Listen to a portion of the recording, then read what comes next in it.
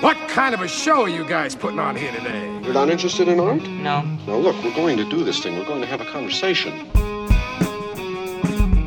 From Chicago, this is Film Spotting. I'm Josh Larson. And in for Adam this week, I'm Tasha Robinson. And I'm Angelica J. Bastién. Christian says that you've got some special thing planned. Yeah, it's like a crazy 9-day festival. It only happens every 90 years. And you two thought I was just inviting you to a taping of Film Spotting. Yeah, should I be worried about the bear in the cage in the corner of the studio? Bear's always here. Oh, okay. Pay no attention to the bear. I left my flower crown at home, unfortunately. I'm pretty sure Josh has provided us all flower crowns. There is not much dancing room in here, though. Oh. Spent all weekend making them, guys. That ominous bit of dialogue is from the new horror film MidsommAR. It's directed by Ari Aster, who treated us to last year's Hereditary.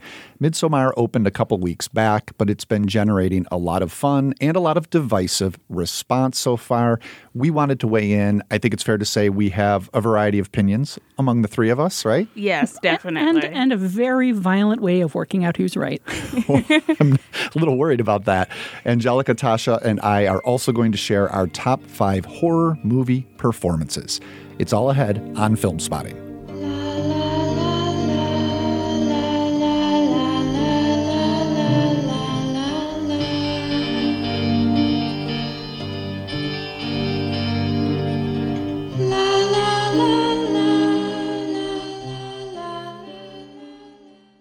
Of course, our very own Next Picture Show. Hello, Tasha. Hey, Josh. And we have Angelica Jade Bastién, a Chicago-based critic and staff writer for Vulture. Welcome back, Angelica. What's up, everybody? We do have a lot to cover on this week's show. Ari Aster's MidsommAR inspires our top 5 this week, horror movie performances. And of course, with all this talent in the room and talking about performances, we have to do Massacre Theater ourselves. Are you guys ready? You don't even know what we're doing yet, so it's not a fair question. Just tell me, you're in, right? I guess. I'm going to do the entire thing in the voice of the bear from, I'm not going to pronounce, you're pronouncing it MidsommAR. I'm going MidsommAR. I laugh every time. I'm going to call it ModSommAR. I love it. It's not quite as Nordic, but that's fine. All right. Angelica, you got to be in for Massacre Theater. Sure. We're going to do it, whether Let's you like it or not. Also, because it's still very much at the midpoint of the movie year, I do want to hear from Tasha and Angelica about some of their favorite films of the year so far, maybe the one that's leading the pack for you at this point. First, though, don't be alarmed, you two, by the placid smile on my face. Just enjoy that natural tea I made for you as we discuss Ari Aster's MidsommAR. Unbelievable. Welcome and happy midsummer. Skål! What time is it? 9 p.m. That can't be right. The sky is blue. This is what 9 p.m. is like here.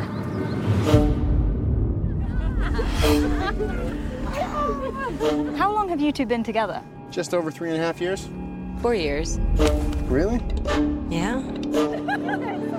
What do you think? It's like another world. Tomorrow's a big day. Is it scary? What is it? It has special properties. What am I going through? We just need to acclimate. I don't want to acclimate. I want to go. Absolutely not. What's happening? Hereditary, the debut feature from writer-director Ari Aster, ended up in a place of grisly ritual madness. MidsommAR, his follow-up, takes that finale and extends it essentially to feature length. The movie follows a group of friends and grad students, including a couple, they're played by Florence Pugh and Jack Rayner, whose relationship is in a precarious place, as they travel to Sweden to attend a midsummer festival in the small village where one of the friends grew up.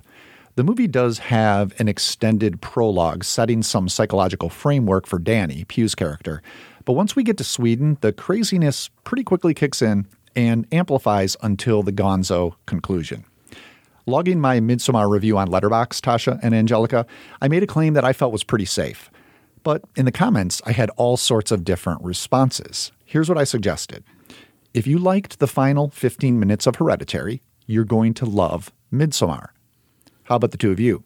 Does that corollary ring true to your experiences? Let's start with you, Tasha. How did you feel about that Hereditary conclusion? And would you say that reaction is related at all to how you feel about MidsommAR?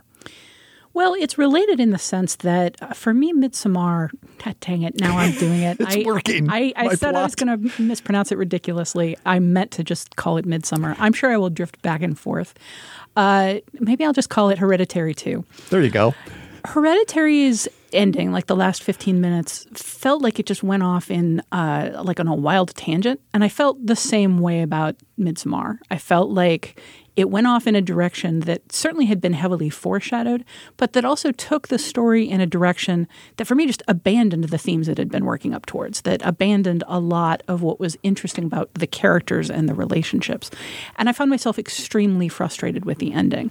So I see the corollary between the endings. I don't know that I see the corollary between the ending of Hereditary and the entire film Midsommar. Okay. I see more of a corollary between both of them in that I felt in both cases that there are a ton of interesting ideas in there, and I'm ready for Ari Aster to start paring down and make a film that's only about 5 things instead of about 10 things. There's so much going on in this movie, and so many of them are interesting and cool and to some degree well-developed ideas, but it's like he's got a double fistful of tiny fish, and he's trying to keep them all from slipping out between his fingers, and he loses half of them by the end. And I would argue that by the last minutes of Midsommar, he's lost all of them. So, yeah, this film is a handful of fish that he doesn't have by the end of the movie. There's a metaphor for you. Got it. Angelica, what was your experience with that Hereditary ending? I like to say I liked the first 2/3 of Hereditary, but I feel like by the ending, that ending kind of abandons Toni Collette's character. And it feels like it's no longer about her or the journey she's on, and is just swerving into this crazy cult witchy dynamic, which can be really interesting if it's threaded properly and it speaks to the themes that the film is dealing with, but I don't feel like it really did. With Midsommar, I don't want to say I hate that movie because I think that gives it too much power and it's not interesting enough to be hate-worthy because it didn't stick with me enough. But I really did not like this movie. Is it related at all to the ending of Hereditary or not? No, I don't think so. Okay. I think... What was it? I think I was just really fed up with this movie. Like, from certain editing choices bugged me. The sister backstory I thought could be interesting. I just couldn't imagine these people existing outside of the frame because they feel so empty and hollow in a lot of ways. I think I just was really tired of watching these white people who I didn't think were interesting. Well, there's a lot of repetition, I'll say. Yeah. Once you recognize that we're getting into some weird rituals here, they essentially get weirder and more grisly. Love all that stuff. But it wasn't interesting for you? Because I found the staging of it consistently interesting. The framing, the craft here. Aster is, once again showing that it has real command, I think, for cinema. But for me, it wasn't each set piece on its own was, look how the camera is moving here. Look what the actors are doing almost as figures, where he's moving and placing things in the frame. That's interesting. But I was never compelled in terms of a narrative. I essentially, once things started going weird, I was like, oh, okay, I know where we're going. I didn't know how we were going to get there or what exactly we would see, but I pretty much knew where we were headed and where it was going to end. Now, that said, I think it sounds like I liked it better than the two of you. I liked it less than Hereditary just because I'm with you, Angelica. I think and it sounds like you too, Tasha, the ending of Hereditary was just, why are we going in this direction here and losing all subtlety, losing all nuance, pretty much literalizing the metaphor to the point of, numbness.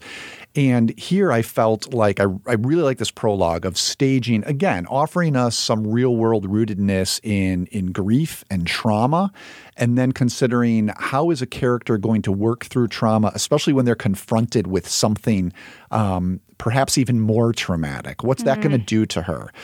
But once I saw where that started to head, it almost became a series, again, of set pieces after that until at the very end of MidsommAR, then we're going to bring back the themes. These things, Tasha, that you mentioned that are falling through his fingers. We're going to bring back not only the grief that she's dealing with, but also the relationship with the boyfriend. That's going to kind of fall to the wayside for most of the film, but then suddenly it's going to come back full force.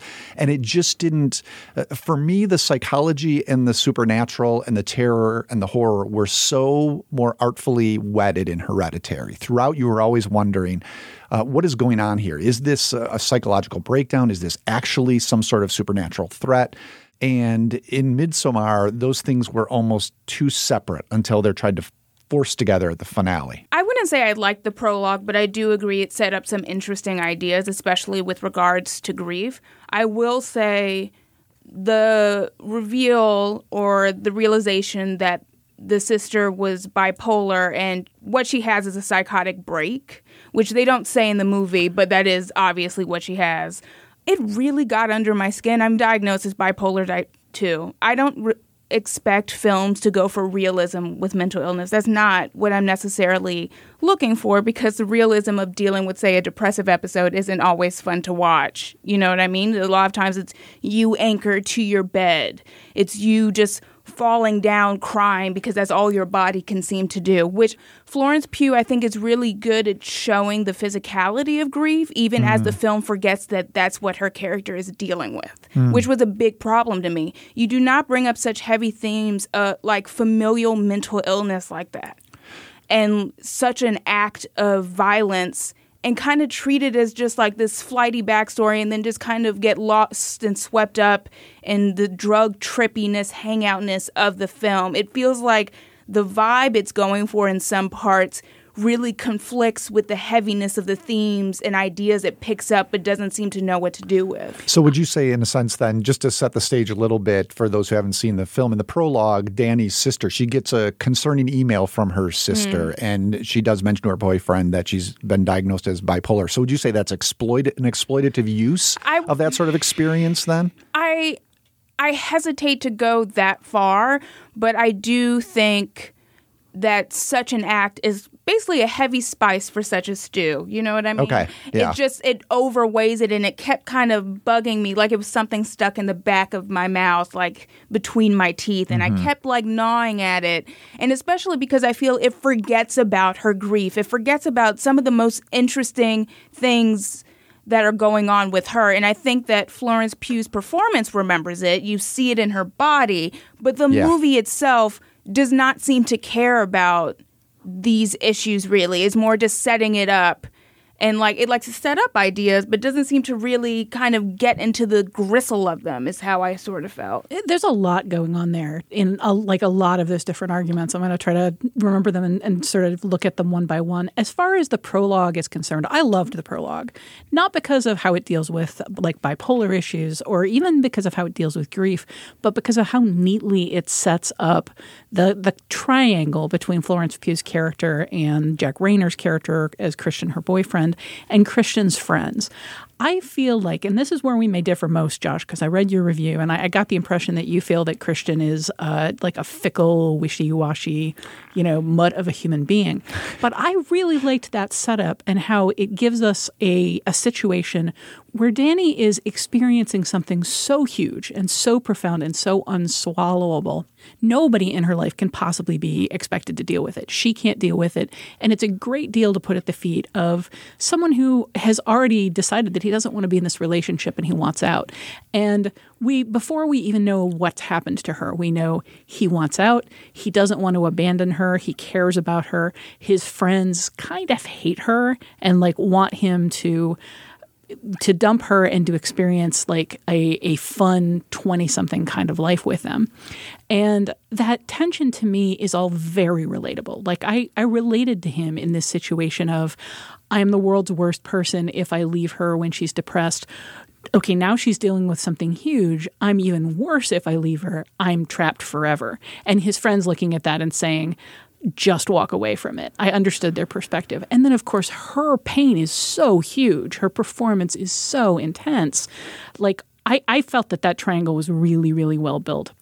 And to me, the problem with particularly the third act of the film is just the degree to which none of that gets to play out, really. Yeah, all that tension is gone. I agree that I do think the dynamic, and I've been in that dynamic myself, sometimes as like the friend, sometimes as, the partner.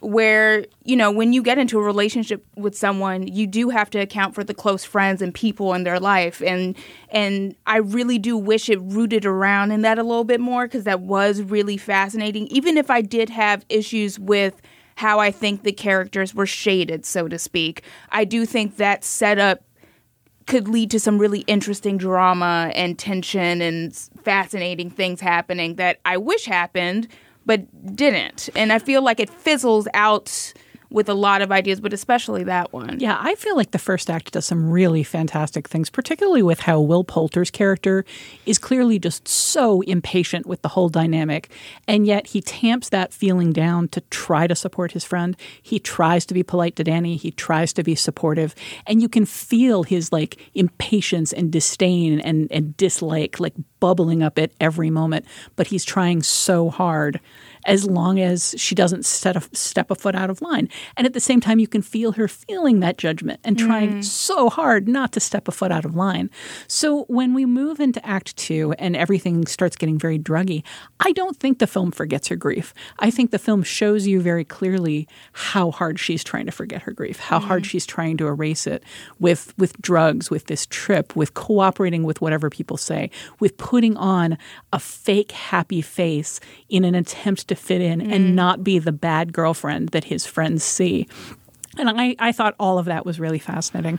More so, really, than this weird community, which just sort of felt like Wicker Man Redux to me in a lot of ways. Yeah. I think there's two reasons why that central relationship didn't really resonate for any of us. And one of them is just that Raynor's not up to this. I mean, it's not so much that I object or have a problem with him as a character and the choices his character makes. I think those are really interesting.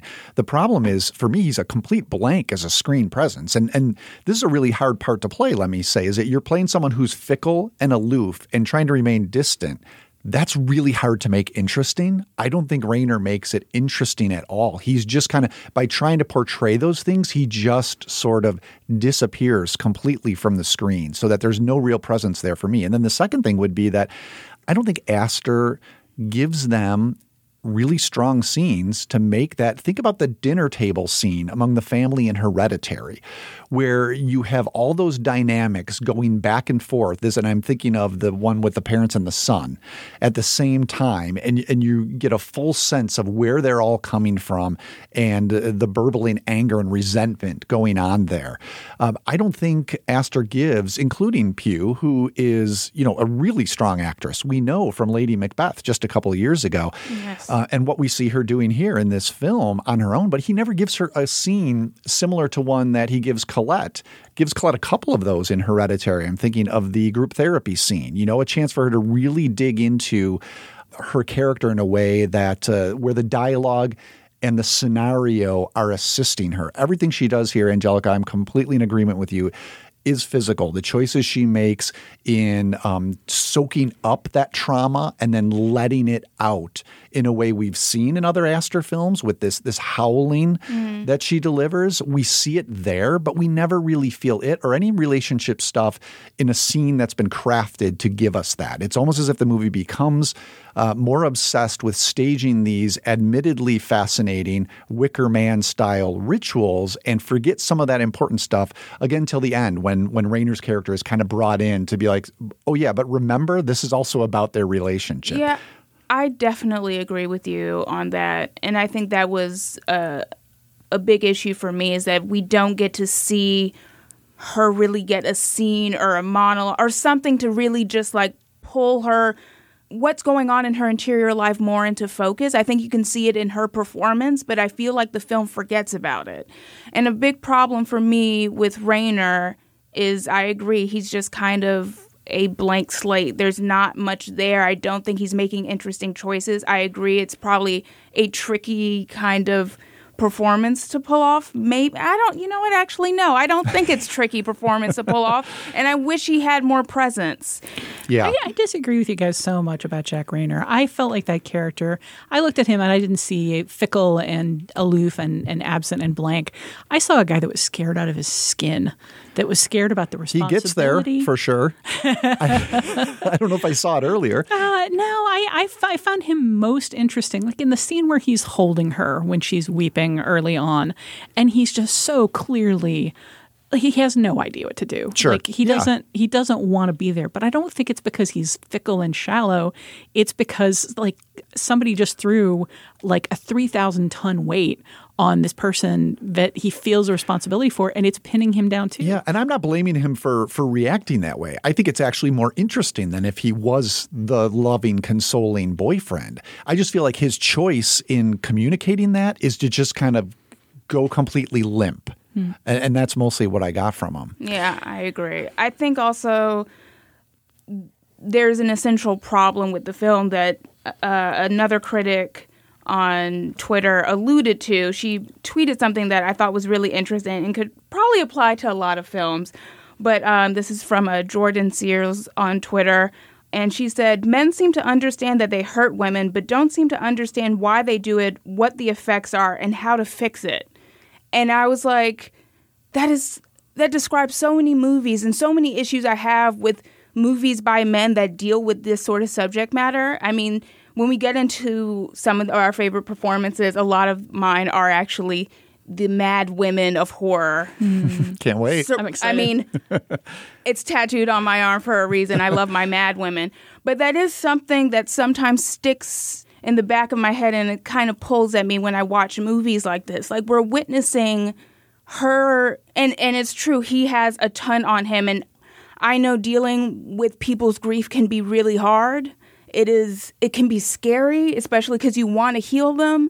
And so I came into Midsommar, like, not excited, but I really was hoping to have more to munch on, and I think even in my dislike of the movie, I wish I even disliked it more because it's just not much stuck with me. And I almost wish I resaw it before coming here. So when you said earlier that you just got really tired of these boring white people, are you thinking primarily the protagonist? Or are you thinking of like that community of extremely samey people in white? Yes, the community itself. Like, because Ari Aster seems so interested in this community and like is putting so much focus on it and the ritual of it. And as someone who is a practicing witch and loves ritual, loves the ritual of it, loves the beauty of it, loves even doing witchcraft with cooking. So I had to chuckle with the pubes. That was something. Spoiler alert. Spoiler alert, pubes. A spoiler alert that you wanted, maybe. Yeah, maybe watch out. Those people just aren't interesting. The culture, like, it feels like it sort of could go in interesting directions, but I felt there are certain reveals that happen that I don't necessarily want to get too much into, but especially with their sort of religion and where it's written from and how it goes, I thought that wasn't all that interesting, and I thought it was a very strange and jarring choice. And so it's just the community itself sort of bored me. There wasn't much to it. There wasn't much vibrancy despite the color, if that makes sense, with the actual people. But in terms of the friends, even if I felt like they were thinly drawn, there was at least they had some sort of humor or something. So it wasn't those white people. It was a community of Scandinavian white people. No offense to Scandinavians. So what did you make of William Jackson Harper's character? He's the only black person in the film.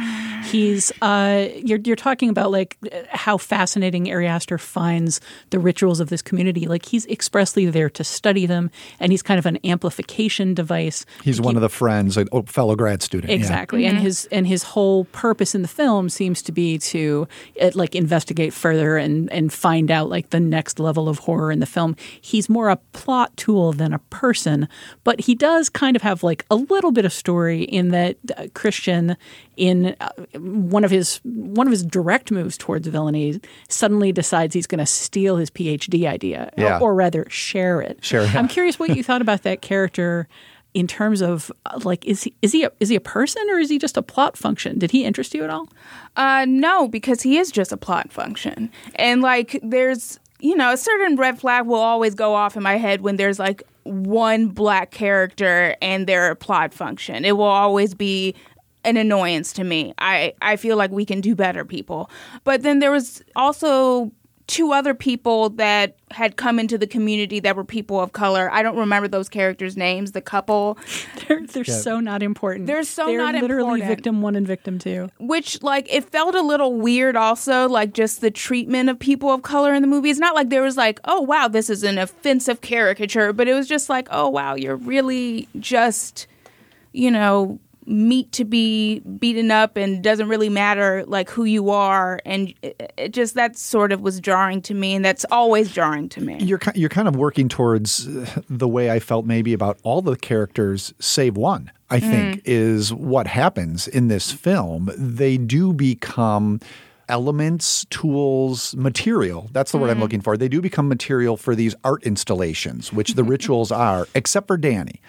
And maybe here is where we should jump. I also wanted to do this when we were talking about the gender dynamics. We can do maybe a little bit of spoiler talk about where this does end up, because it does relate to what you're just talking about here. Danny's role there in the ending, and also the gender dynamics at play. So real quickly before we get to that, I just want to throw out there a couple of the formal choices, because I was positive on the film overall that I did appreciate. I think some of the things that Aster has brought from Hereditary are these hard cuts as transitions, the way the camera slides through walls sort of as it follows characters from one room to the next, and that growing dissonance on the soundtrack. I liked seeing that stuff again, even if it's starting to feel familiar already in a second film. The new stuff I liked was this eerie, overexposed lighting scheme to capture the midnight sun of Sweden.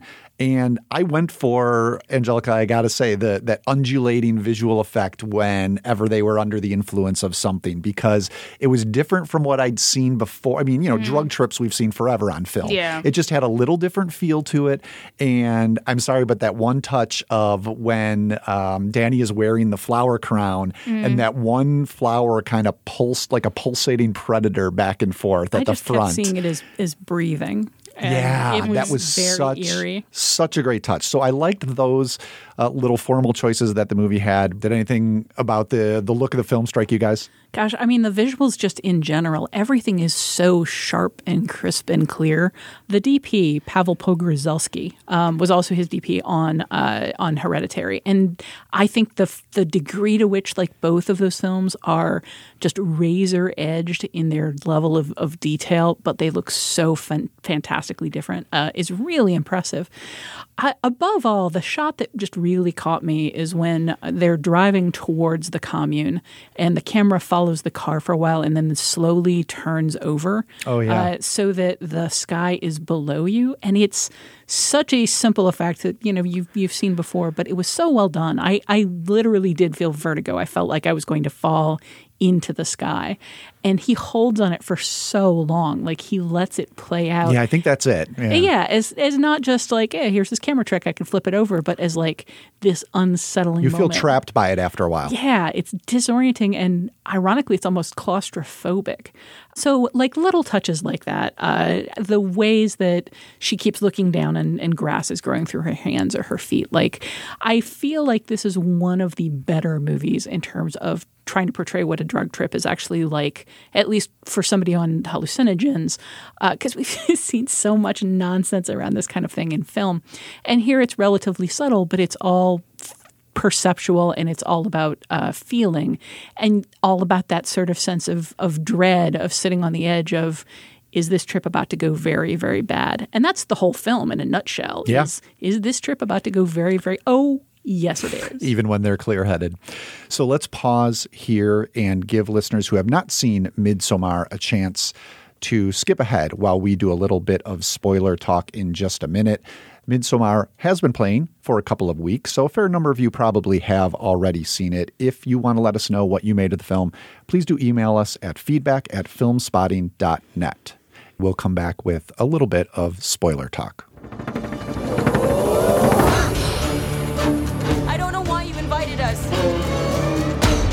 That's why you look so guilty right now, because you know. We only do this every 90 years.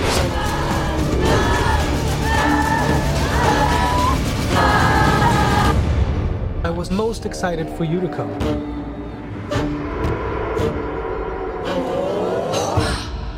So let's talk MidsommAR finale. It does build up to this insane every 90-year ritual that involves some of the villagers sacrificing themselves in this giant bonfire and Danny getting to choose some of the other sacrifices, including whether or not Christian, her boyfriend, should be among them. She does. My read on it is somewhat similar to the ending of The Witch as this expression of self-identification, self-empowerment, maybe disturbingly wired in with getting a little revenge on him for some of the ways he's been treating her. That's how I read it, but I don't know if you two read it differently, or what'd you make of it overall? It's how I read it, but I think it's hot garbage. Okay. I mean, I understand what he seems to be getting at in terms of she goes through this profound experience where she's having a panic attack, and the women her age, like the group of her peers, gather around her and mirror her emotions at her. They don't try to hold her back. They don't try to restrain her. They don't try to comfort her. They don't try to stop her. They just experience it with her. And I feel like what we're seeing there is like, only people who experience grief on your level can possibly relate and can possibly help. But they're not experiencing it on her level. Like, as we're seeing, it's all very performative. Mm-hmm. And then we see them doing it again as, people from their village are burning to death and screaming. They're all screaming along and tearing their hair. They're all gaining the benefits of this ritual and sort of pretending that they feel the pain as they're not dying. It all felt very fake to me. Felt like mockery to me at that point, where it's posing mockery as of them or mockery of what was happening, mockery of the pain that was being expressed. Whereas the first time they do it is the pair of suicides, right? Where the man who misses the rock and breaks his leg starts moaning and screaming in pain, and they all come around him as well. And I thought, is this some sort of it's supposed to be comforting and it's supposed to be an expression of community and empathy. But then I realized what they're really doing is drowning out his actual pain. It's erasure. It's erasure of actual pain with fake pain. That sat very poorly with me. And then the climax of the film effectively being, we have created an artificial situation where this person who struggled in his own weak-willed way to stand by you throughout everything you went through has failed you, and now you're going to ritually destroy him for it. I felt much more sympathy for him than her, and I honestly in those last moments I was just like, what are we supposed to get from this? This feels like a men's rights activists' greatest fantasy of women are crazy and they'll destroy you. You can't. It's not worth working to help them because they're just going to turn on you in the end. It felt like this paranoid, hateful, misogynist fantasy to me. Interesting. And I had no idea what to get out of it or how it related to 2 hours of pretty intimate, sympathetic understanding of both her character and the struggles of the characters around her. How about you, Angelica? How'd the ending sit? I find that reading interesting, and I can definitely see what you're saying about the inherent misogyny to it. I think my issue with the ending was her choice didn't feel cathartic either way in terms of how it was shot and even how we saw her performance, and I get that it was trying to go for this idea of, look how empowering this is. She took control of this situation. But she's found her place. I think it wants you to feel. Exactly. She's found her family. But her place is dismissing and destroying the person who's tried the most to help her in her life. Yeah, I think the idea that that's how she's found her family after losing it, that idea was very strange to me because I was like, how would she ever fit in with these people? One. Two, what is she really getting out of this? It's an awful place. Yeah. I mean, that's the thing that strikes me about this choice, if you do see it as she's found her family, is at great cost. I mean, not only to some of her, even if they weren't close friends, some in many ways innocents. Yeah, they didn't need to die. And also, I really didn't have much sympathy for the character of Christian, but that just speaks to my issues as a human being with certain kinds of men. But his death didn't feel like there was any catharsis. It didn't feel deserved. It's more like girl, just break up with him in a dramatic fashion when you're out and you're looking good, and then you can go out with your friends and get some friends who care about you, who are women. Possibly, maybe don't hang out with these kind of dudes because they suck. I really want to be her therapist. It's like, so the once every 90-year ritual was a little over the top for a breakup gesture, is what you're telling me. Yeah, it's just it's not the punishment didn't fit the crime. Just again, I just didn't understand what it was trying to say. It feels so muddled when it comes to the relationship stuff, especially because of the ending and because of how it develops, and because we do see him struggling with decisions, and everything with him and the redhead in the movie. Spoiler alert: he was being controlled with witchcraft, which makes it rape, which makes it very weird to try to punish him for something like that. That whole scene bothered me on levels both aesthetic and narrative, and I did not understand what Ari Aster was trying to say with that. Okay. I mean, fundamentally, it's Danny completely failing to care about his experience, certainly failing to understand it. And I agree with you. Like, they effectively drugged him and raped him, and she looked at it and said, "This is about me." An affront to her. Yeah, it definitely plays that way. Yeah, and it's very strange also seeing like the naked women, and it's like they're supposed to be a sign of the grotesque because look at these older naked women around him. And I really was thinking in my head, Ari Aster, F you. Like, older women, like, women's bodies are such a canvas and battlefield that, like, I have so much respect for older women just, like, being alive, like, in this world. So that really also bothered me with that scene. Well, there's nudity as the grotesque also comes into play in that Hereditary finale, true. for sure. Very, very much the same way. Tasha, I love it. You're defending Christian to the end. This is great. Let's clarify things because we've covered a lot, but I know I can say, Angelica, you're con on Midsommar. I would say I'm slightly positive. How about you, Tasha? Where would you fall? I honestly would say I'm strongly pro until the last 15, 20 minutes. I really thought it was a well-made and interesting film. It bothered me a little how closely it hewed to The Wicker Man. It bothered me a little how much it could use another like 10, 15 minutes edited out of those endless dinner scenes. It bothered me that we keep getting foreshadowing, like we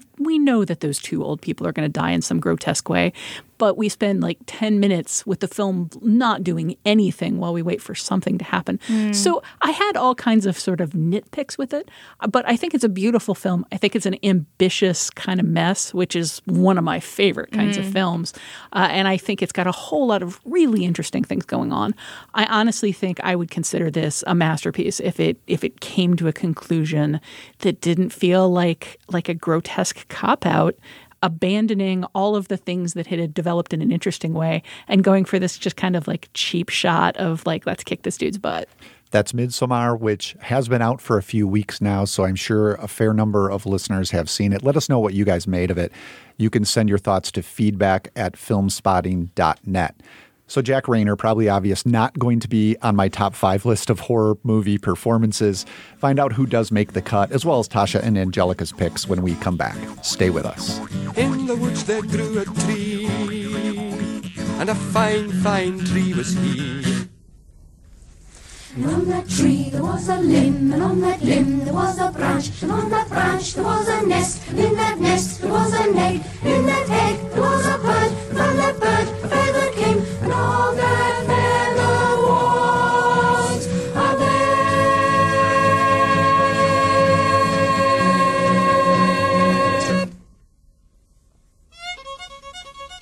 And on that bed there was a girl, and on that girl there was a man, and on that man there was a seed, from that seed there was a boy. What's wrong, Dad? Please tell me. Your Nan is dying. She doesn't know, so you can't say anything. The family thinks it's better not to tell her. Why is that better? Chinese people have saying, when people get cancer, they die.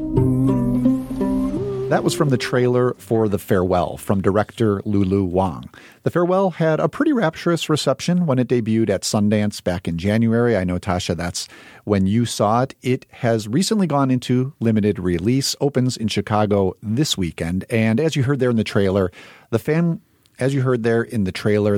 matriarch back in China is dying. So the family members, including one played by comedian/actor Awkwafina, she's a granddaughter, they staged this impromptu wedding as an excuse to bring the family together before her death. So, Tasha, you were high on this out of Sundance and saw it again, I understand, for the Chicago Critics Film Festival. Still high on it after seeing it a second time? Still high on it. I think, if anything, it plays even better the second time because it's a big ensemble movie with a lot of complicated moving parts just in terms of it's based on Lulu Wang's own experiences. It's based on her family. So there are a lot of family members involved, and some of the relationships are a little complicated.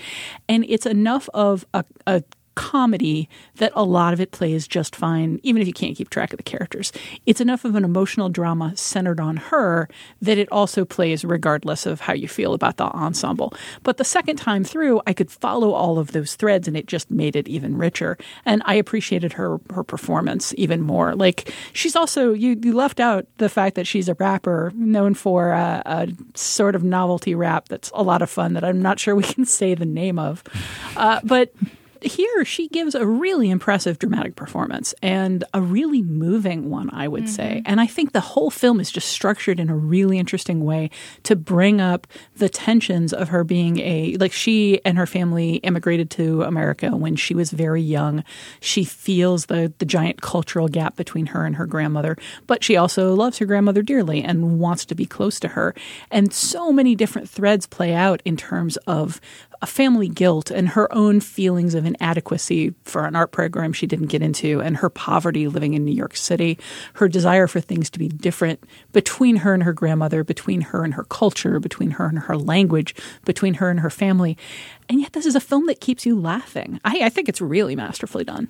How about you, Angelica? I know you saw it. We were in the same screening just last week. So what'd you think? I completely agree with Tasha. I think it's a beautiful, layered film, and especially beautiful in how it considers our relationships to our own homes, and both in the physical presence of a home and what they represent to us. Thought it would actually be a really interesting double feature with Last Black Man in San Francisco, which I think is also a really beautiful film about home, and they both pair well in terms of being very rich and layered and sharp about the way people kind of move through life, sometimes with humor, not all the time with grace, and how you just kind of have to navigate these hard, heavy burdens. And Awkwafina's performance is towering. I thought she was really amazing, especially in this monologue she has after looking for an earring that's fallen on the floor. It's a really beautiful film and definitely worth seeing. That was my favorite scene. Yeah, we're all in agreement. That's a great scene, and it's a really strong performance. I only knew her from Ocean's 8 and Crazy Rich Asians. This is very different work, but very strong as well. She does what surprised me about this film, about The Farewell, and this was just my perception from seeing the early trailers, is that it was much more serious-minded than I expected. This is not your, big, extended family, broad comedy that I don't think the trailer entirely communicates, but it seemed like it could have been there. And both Awkwafina's performance and Wong's direction they're very content to sit in the real sadness that this situation considers, with every family member's sadness, and how each person's sadness is a different sort of sadness. And the patience of this film to do that just really impressed me. And that's not to say that it isn't funny. I do think it's funny, Tasha, but it's not because Awkwafina is going for jokes. It's more like that moment where the family gets lost on their way to the hospital in the rain, and they're carrying the umbrellas, and they keep bumping into each other. It's just a very delicate, almost slapstick staged moment from a long shot, so it doesn't hit you over the head. That brings a lot of humor while also capturing the dynamic of this family. So there's a lot of absurdity to this movie that's really just the absurdity of, well, when I look at my extended family, boy, there is a lot of things about them that I can't stand and that I couldn't stand to have other people criticize. Like that feeling about family, I feel is just all over this movie. And hey, in a super limited release, it made more per screen than Avengers Endgame. So I'm looking forward to this film coming out in wide release and eclipsing Avatar as the highest box office movie of all time. We'll see. We'll hope alongside you there, Tasha. The Farewell, as you said, is currently playing in limited release. If you have seen it already and agree with us or disagree with us, let us know. Send those thoughts to feedback@filmspotting.net. You can always find us on Twitter and let us know there as well. Adam on there is Film Spotting. I'm Larson on Film. All right, speaking of Adam, he's coming back next week because, of course, he's not going to miss the new Quentin Tarantino film. So I'm glad that came up so we could finally get him back here in the studio. Once Upon a Time in Hollywood is almost upon us. We're going to have a review, and we're also going to share our top 10 Tarantino characters. Yes, top 10. Producer Sam, not content for us to just do the usual top 5. He is a maximalist. I think he wanted to maybe punish us for taking so many shows off by giving us an extra workload. You know, Sam always still has to do the work, getting the radio show together. He doesn't entirely get the time off. So our punishment is this top 10. Hopefully it'll be your enjoyment. That is coming up next week. Tarantino characters. If you have someone you want to make sure makes that list, and there's a better chance with 10 slots this time. Maybe it's someone, a smaller character you're afraid we're going to overlook. Let us know. Email that to feedback@filmspotting.net. Leave us a voicemail, 312-264-0744. Or as I mentioned, find us on Twitter @filmspotting. That's Adam. @LarsonOnFilm is me. All right, over at filmspotting.net, the website, you can vote in the current Film Spotting poll, which is also Tarantino related. We're asking you, what is Tarantino's best film since Pulp Fiction? Here's what we've got. The options: Jackie Brown, Kill Bill 1 and 2, Death Proof, Inglourious Bastards, Django Unchained, and The Hateful Eight. Here's where you two come in.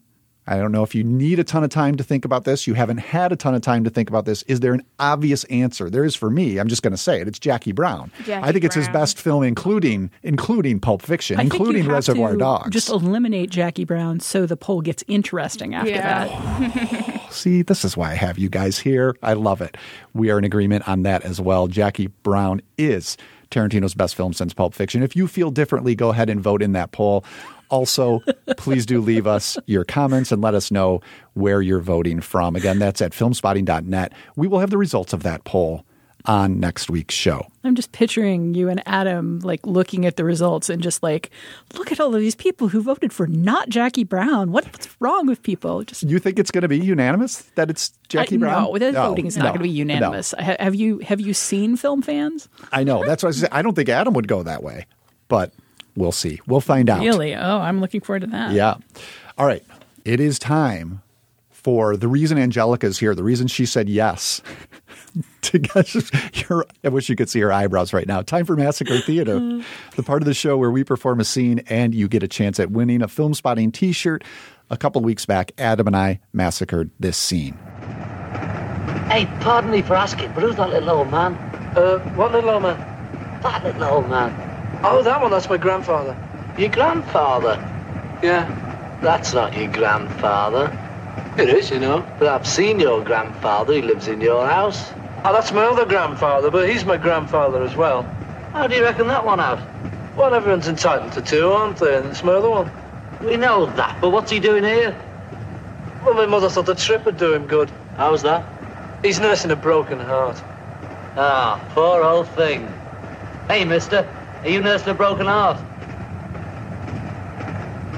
He's a nice old man, isn't he? He's very clean. So that's Paul McCartney, George Harrison, and John Lennon in 1964's A Hard Day's Night, which was written by Alan Owen, directed by Richard Lester. That massacre was part of a show a couple of weeks back where Adam and I shared our top 5 films of the year so far. So what's the tie-in to A Hard Day's Night? Why do we go that direction? Let's see what the listeners came up with. So Sean Means of Salt Lake City, Utah says, well, of course your massacre was of Hard Day's Night, the classic 1964 Beatles comedy, with Adam taking on the role of Paul McCartney and Josh pulling double duty as John Lennon and George Harrison. Connections? Well, you barely mentioned the obvious tie, which would be Danny Boyle and Richard Curtis's Beatle-fueled romantic comedy Yesterday, which came out the same week as this podcast. Maybe we could connect it to Her Smell, Adam's #1 movie of 2019 so far, and arguably joining A Hard Day's Night as one of the greatest rock movies ever.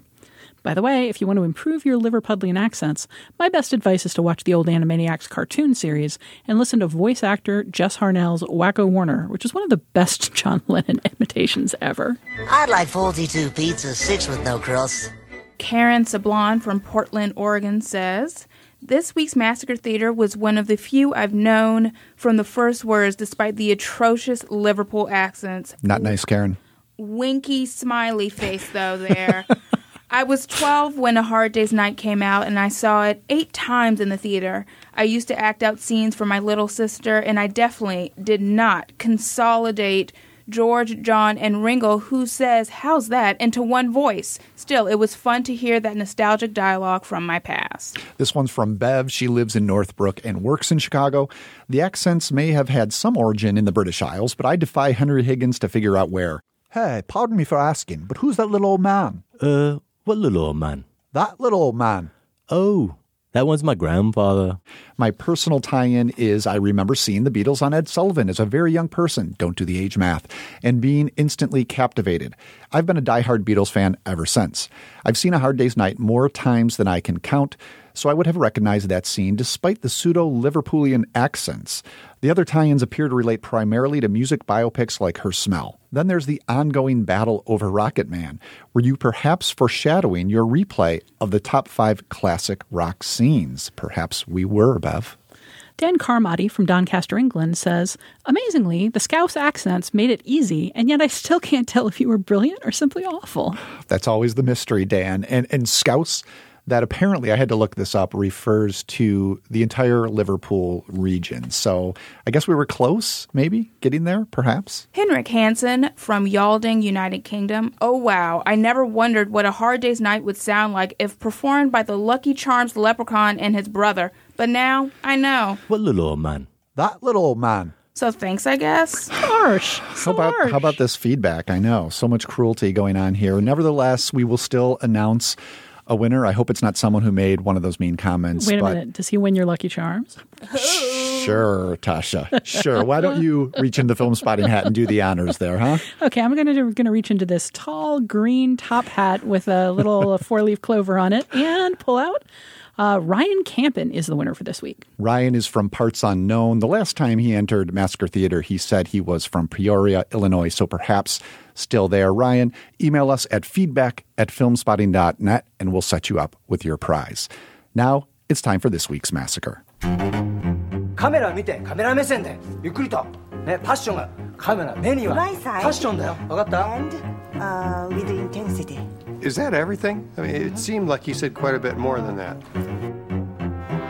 Something very different, and I hope very fun for Massacre Theater this week. I'm going to cede the stage to our guests and play director because accents I can do very well. Clearly, we all know that.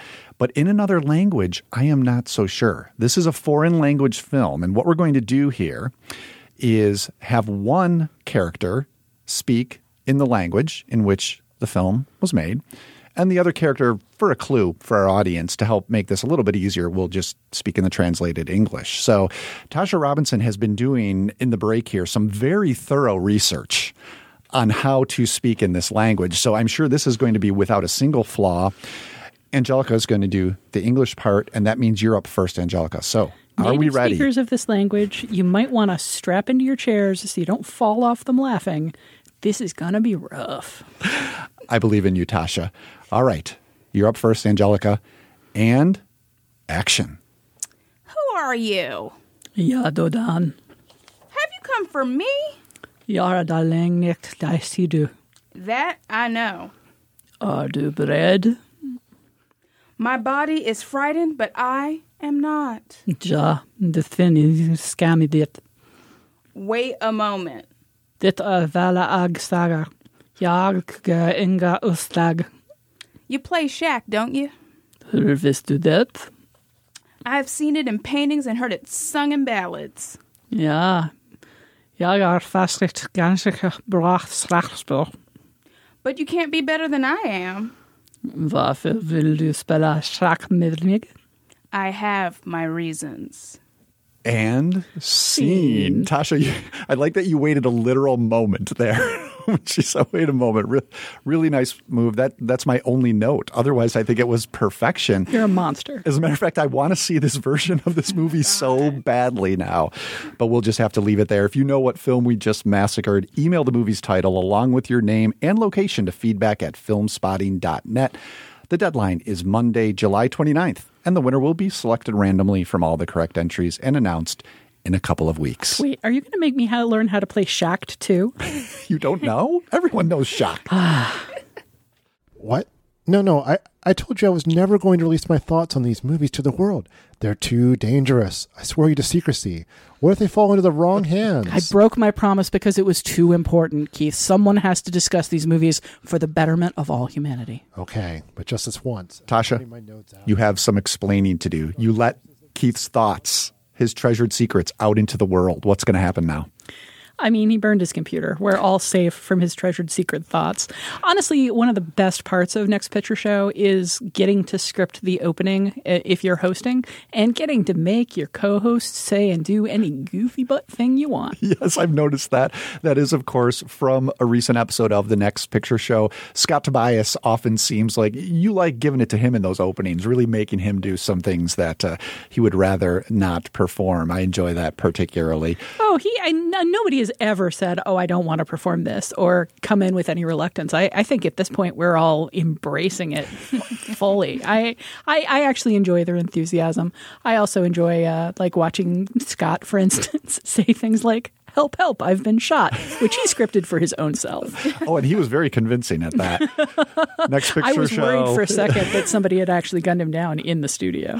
Of course, Next Picture Show, part of the Film Spotting family of podcasts, Scott Tobias and Tasha and Keith Phipps, plus Genevieve Koski, all a part of that. It's a Movie of the Week podcast that's devoted to a classic film and how it shaped your guys' thoughts on a recent release. So you pair two films.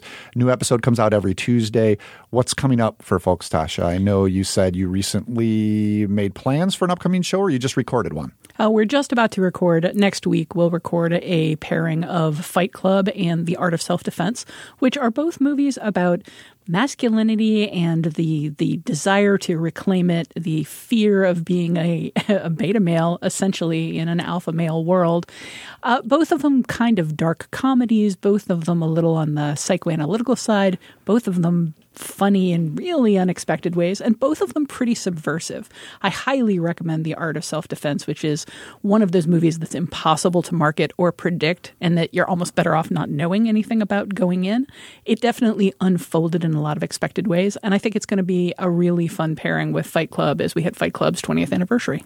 So look for that in your podcast feed. If you haven't subscribed to the Next Picture Show yet, I encourage you to do that. Would you say, Tasha, as we move on here to talk a little bit, very briefly, about our favorite films of the year so far, is The Art of Self-Defense up there for you, or is something else in the lead at this point? What's the movie that kind of is at the top for you, if there is one, for 2019?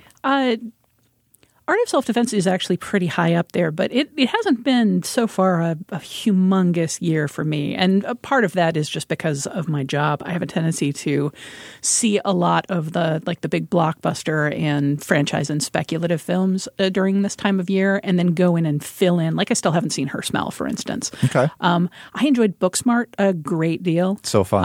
I think Us is probably the top of my list for the year so far at the moment. Angelica, how about you? You have a front runner? I don't think I have a front runner now, but I will say one movie that has stuck with me and may end up on my year-end list is Crawl, of all things. Nice. It hit a certain sweet spot I wasn't expecting because I'm from Miami. I used to be on a swim team. I used to, for a brief time, be a lifeguard and all that. I'm waiting for the alligators to come in here. And, I once punched an alligator that was looking at me funny. Here we are. There we go. And I'm just that kind of girl. So it really spoke to my spirit. I love how you find a way to relate every movie to personal experience, but now I just want to throw every classic movie I've ever seen at you and find out Plan 9 from Outer Space. I've been to outer space. See? I love it. It's a gift. So awesome. Crawl, I'm convinced, we've had this alligator who was just this week captured in the Humboldt Park Lagoon here in Chicago. They got the alligator. They brought in an expert, someone who knew what they were doing. They caught him overnight. I'm convinced that was a marketing ploy because this was going on when Crawl opened in theaters, right? Had to have been. Was it a marketing ploy? A cute little gator marketing ploy? I love it. Yeah, I'm thinking it must have been. When they pulled it out, did it have "See Crawl" in theaters now printed on its back? Actually, it said that. There you go. That would be perfect. All right, well, we shared our top 5 of the year so far a few weeks back now. Adam and I did. I had Jordan Peele's Us at number 1, liked it quite a bit, as well as you, Tasha. Adam had Alex Ross Perry's Her Smell. If you want to listen to that show, it's episode 735. Find it wherever you listen to podcasts or, of course, at filmspotting.net. All right, let's get to the top 5 horror movie performances. And we're going to start with a voicemail from listener Kenny Meyer. Hey, Film Spotting family. Kenny Meyer calling from North Hollywood, California with my favorite horror movie performance. Honorable mention is Essie Davis from The Babadook from a few years back. Her portrayal of a mother losing her grip is bone-chilling and heartbreaking and terrifying, and I just love it. And it fits well with my actual number one, which is Shelley Duvall in The Shining. For years, Jack in The Shining was my number one because his balls-to-the-wall, gonzo, madman antics are so entertaining and oppressive and scary. But the more I watch it, the more I realize that the person that's really holding it together and giving the audience an entry point into the madness of that world is Shelley Duvall. And I know she was put through a lot by Kubrick to get to that level of exhaustion, and a lot of her fear is real and it really translates. So while I don't exactly think that that's morally correct, it's already happened, and the fact that it exists makes me happy. Now I just sound like a jerk. But that's my number one. Shelley Duvall, The Shining. She's amazing. Thank you very much for that, Kenny. Kenny used to be one of the listeners who would do the annual Boulder meetup with me when I would be doing Ebert Interruptus. Then he moved away. Guy moves to L.A. I go to L.A. just a couple of weeks ago, do a meetup there, and he doesn't show up. So I don't know if it's something I said, Kenny, but at least you're still contributing voicemails. Thank you for that. He touched on the ability to convincingly portray fear, which is certainly, I think, an important part of a horror performance. I'm wondering for the two of you, is there something we should be looking for in this sort of acting that's distinct from a performance in another genre? Did that come to mind when you guys were forming your list? Do you assess horror performances differently than other types of performance? Do you look for different things? Did any of that come into play as you guys were doing this? No, I don't think it was at the front of my mind, but I probably do have very high standards for horror, or I look for an intense physical connection to a performance in a film. I want to feel things in my body as much as in my mind and my spirit when I watch a horror performance. Horror is one of my favorite genres. I've loved it since my mother was braiding my hair watching Tales from the Crypt. I don't know why she thought it was okay for a child to watch that, but I did. And so I love horror. And it's stuck. It's stuck. How about you, Tasha? I think everything on my list turns out to be something that's about relatability. That's about the ability to give a nuanced, complicated human performance. Because, you think about horror performances and you often go to like the era of the Scream Queens, just like people who are really good at portraying terror. That doesn't interest me that much. Like, obviously, if the person on screen doesn't look scared, it's harder to be scared. But in terms of greatest horror performances, I want something that's like a rich drama and that the performance brings out a lot of different aspects of a character in a way that makes them complicated and nuanced rather than just scary or scared. So there are no Robert Englund's, for instance, on my list. There are no the bad guys who are scary and memorable. It's all about complicated performances, complicated characters. All right, let's get into that list. What do you have, Tasha, at number 5? Well, I started off with Edward Woodward in the original 1973 Wicker Man, which is one of my all-time favorite horror films. And it isn't paced or plotted or structured anything like a modern horror film, but it's got a great sense of creeping dread. And in a show where we're talking about MidsommAR, as you like to say, it just immediately leapt to mind. Edward Woodward plays this detective who comes to an island and is looking for a lost girl. He's been sent a letter saying, this girl has disappeared, come find him. And he is a devout Christian. He's very, very uptight. He's very judgmental, and everything he sees on the island offends him. Sergeant Howie, West Highland Police. I am here to investigate the disappearance of Rowan Morrison. If she existed, we would know. You suspect foul play? I suspect murder. It's just this tremendous performance of disdain and upset and anger and judgment and self-righteousness that starts to break down the more he's in this environment of what turns out to be flagrant pagan ritual. It challenges his beliefs, it challenges his morals, it challenges his emotion. And I love watching the way the story plays out, but none of it would work without that central performance from him. And then when the film comes to its inevitable climax, it is so chilling to me because he brings across the scared in a way that I've rarely seen before. So I can see why maybe that was in the back of your head when you were watching MidsommAR, and not only the entire film, but that particular performance and what was going on there. Because similar conclusions in some ways, right? But handled very differently and maybe differently performed as well.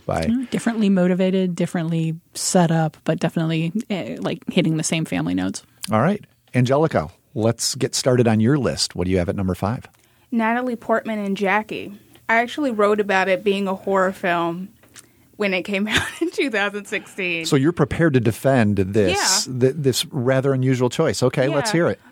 Read my article on the outline from a few years ago. I don't even remember what I actually said. But with Natalie Portman's performance in Jackie, it's a performance I keep coming back to, partially because it's such a testament to what she's trying to do. And this performance about grief and being incredibly raw-nerved and like every little thing gets to her. And she's so transparent in the emotions she's dealing with. It really deeply affected me. And as I'm currently grieving the loss of my cousin, I guess I've been returning to films that deal with grief, sometimes in very horrific ways. Good day, Mrs. Kennedy. Mr. Valenti, would you mind getting a message to all our funeral guests when they land? Of course. Inform them that I will walk with Jack tomorrow. Alone if necessary. And tell General de Gaulle that if he wishes to ride in an armored car or in a tank for that matter, I won't blame him. And I'm sure the tens of millions of people watching won't either. Why are you doing this, Mrs. Kennedy? Oh, I'm just doing my job. That performance is one that stuck to me because I feel like it speaks to the truth of how grief affects the body, and you can see it in the body. Yeah, that's fascinating. I definitely haven't read that essay, and I don't think I ever would have typed that film as a horror film. But boy, it really does use blood like a horror film. It really does deal with just the indelible stain of the detritus of human life as something that just doesn't wash out. And I can see it. I can see it in how it's directed and just how that movie feels. Yeah, definitely. It's in the directing choices, the score, and certain aesthetic choices that the horror really is leaned into. Yeah, Micah Levy's score, right? Is that who correct. did that? Yeah, which is very off-kilter and has very strong horror notes as well. So, all right, nice pick. I like it. I started my list by thinking about one of sort of the guiding lights for me this time around was this IndieWire Critics Survey that just came out about 10 days ago, I think. And it asked about the best performances in horror, exactly what we're doing here. In the introduction to the survey, David Ehrlich asked the respondents to consider how the performance, quote, leveraged the genre to accomplish something that might not have been possible in a more grounded type of movie. So that wasn't my only rule I used, but I did think about that. It was in the back of my head as I put together my list and really tried to narrow it down because there were so many options for this list, so many directions I could have gone. And at number 5, well, there are a lot of places you could probably go as well if you just wanted to focus on the universal horror heyday. I mean, you've got Bela Lugosi as Dracula, Boris Karloff as Frankenstein, Claude Rains in The Invisible Man, which I still get crap from my now 13-year-old for showing her, Angelica, talking about showing kids that are maybe inappropriate when they're too young. I showed that to her when she was, I don't know, maybe 6, 7, something like that. She claims it was traumatizing. I don't quite see it, but I still get crap for it. I don't quite see it. I think she'll be okay. Anyway, Was I it didn't deliberate? go. No. The pun? No, I don't pun. I'm checking. I'm anti-pun, Tasha. So I'm sorry I did that. I apologize to myself. But not us. Back to the horror heyday for Universal. I went with none of those. Didn't go with those options. but the performance that usually comes to mind when I think of these films, and it's Elsa Lanchester as the bride in 1935's Bride of Frankenstein, James Whale's sequel to Frankenstein, generally considered the better film. I like them both myself. There's a great clip on YouTube of this Dick Cavett interview that Lanchester did, and she's talking about playing the bride, and she brings up the way she would hiss at Boris Karloff, who is the creature. I let out a noise when I saw Boris Karloff. I let out a noise like a swan. If any of you have ever seen an angry swan in the park, I don't know.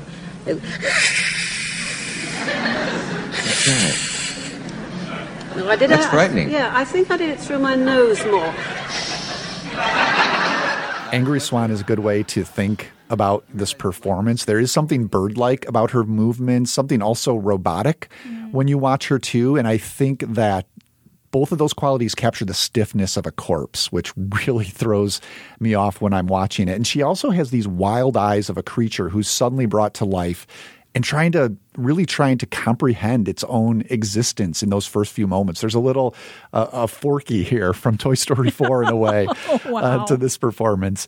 It does make me realize that in horror, physicality is maybe it's a little bit more important of a tool than it is in other films for actors, or maybe it's just one that they can employ in more imaginative ways. Again, leveraging the genre, as David Ehrlich put it in that IndieWire Critics Survey. This is a very small part, I should probably note. Lanchester, she does appear as Mary Shelley in the prologue to the film, but doesn't show up as the bride until the very ending. But it's just a performance that has such a ferocity, such a physicality to it that she makes those few moments count. So the bride is up there as one of those iconic horror figures, I think, to the point where, parodied, of course, by Madeline Kahn so wonderfully in Mel Brooks' Young Frankenstein. So that's where I'm going at number 5. Let's get back to your list, Tasha. What do you have at number 4? Number 4 is one of my all-time favorite horror films. Maybe honestly my all-time favorite horror film. It's Belen Reda as Laura in The Orphanage, the 2007 film directed by Jade Bayona, part of Guillermo del Toro's gathering together of Spanish language directors and boosting them to get their initial projects out there. Wow, this film, it's so beautifully done. It's so visually gorgeous. It's so scary. Yes, but it is. It's also it's so rich in ways that sometimes really numbingly terrifying movies aren't. And the whole film wouldn't work without Reda basically embodying this series of emotional discoveries on her own. She kicks off the story by returning to the orphanage where she grew up as a child. And you basically watch her kind of reliving her youth. You watch her dealing with her own son and her own way of dealing with children, her own connection, the connection that she didn't have as a child. You see her go through some pretty horrifying events and some terrible losses and then trying to deal with them. And then you see her making decisions that most people would not make. And every step of it is believable. Every step of it is understandable. And you're frightened for her. And you realize how frightened you would be in the circumstances that she deliberately puts herself in. But she's also just so admirable in the way she pushes herself into those situations in order to get what she wants. There's a long tradition of female horror leads who have to push past their fear and do something terrifying by the end of the movie, who get over that hump of being afraid of all of the things that they've encountered and realize that they have to take a stand. The stand she takes is very personal and so chilling. I love this movie tremendously and I love her in it so much. Yeah, Rueda is on my honorable mentions list. The Orphanage is also one of my favorite horror films and has made another top 5 list. Actually, Tomas, who I affectionately refer to as Baghead Boy, my number 1 terrifying character, actually. So yeah, The Orphanage did a number on me. Angelica, where are we going for you at number 4? Because I mentioned Tales from the Crypt, I'm actually going to pick something I originally was not going to say. Okay. That was on my long list, but I'm going to go with Jada Pinkett Smith from Demon Knight.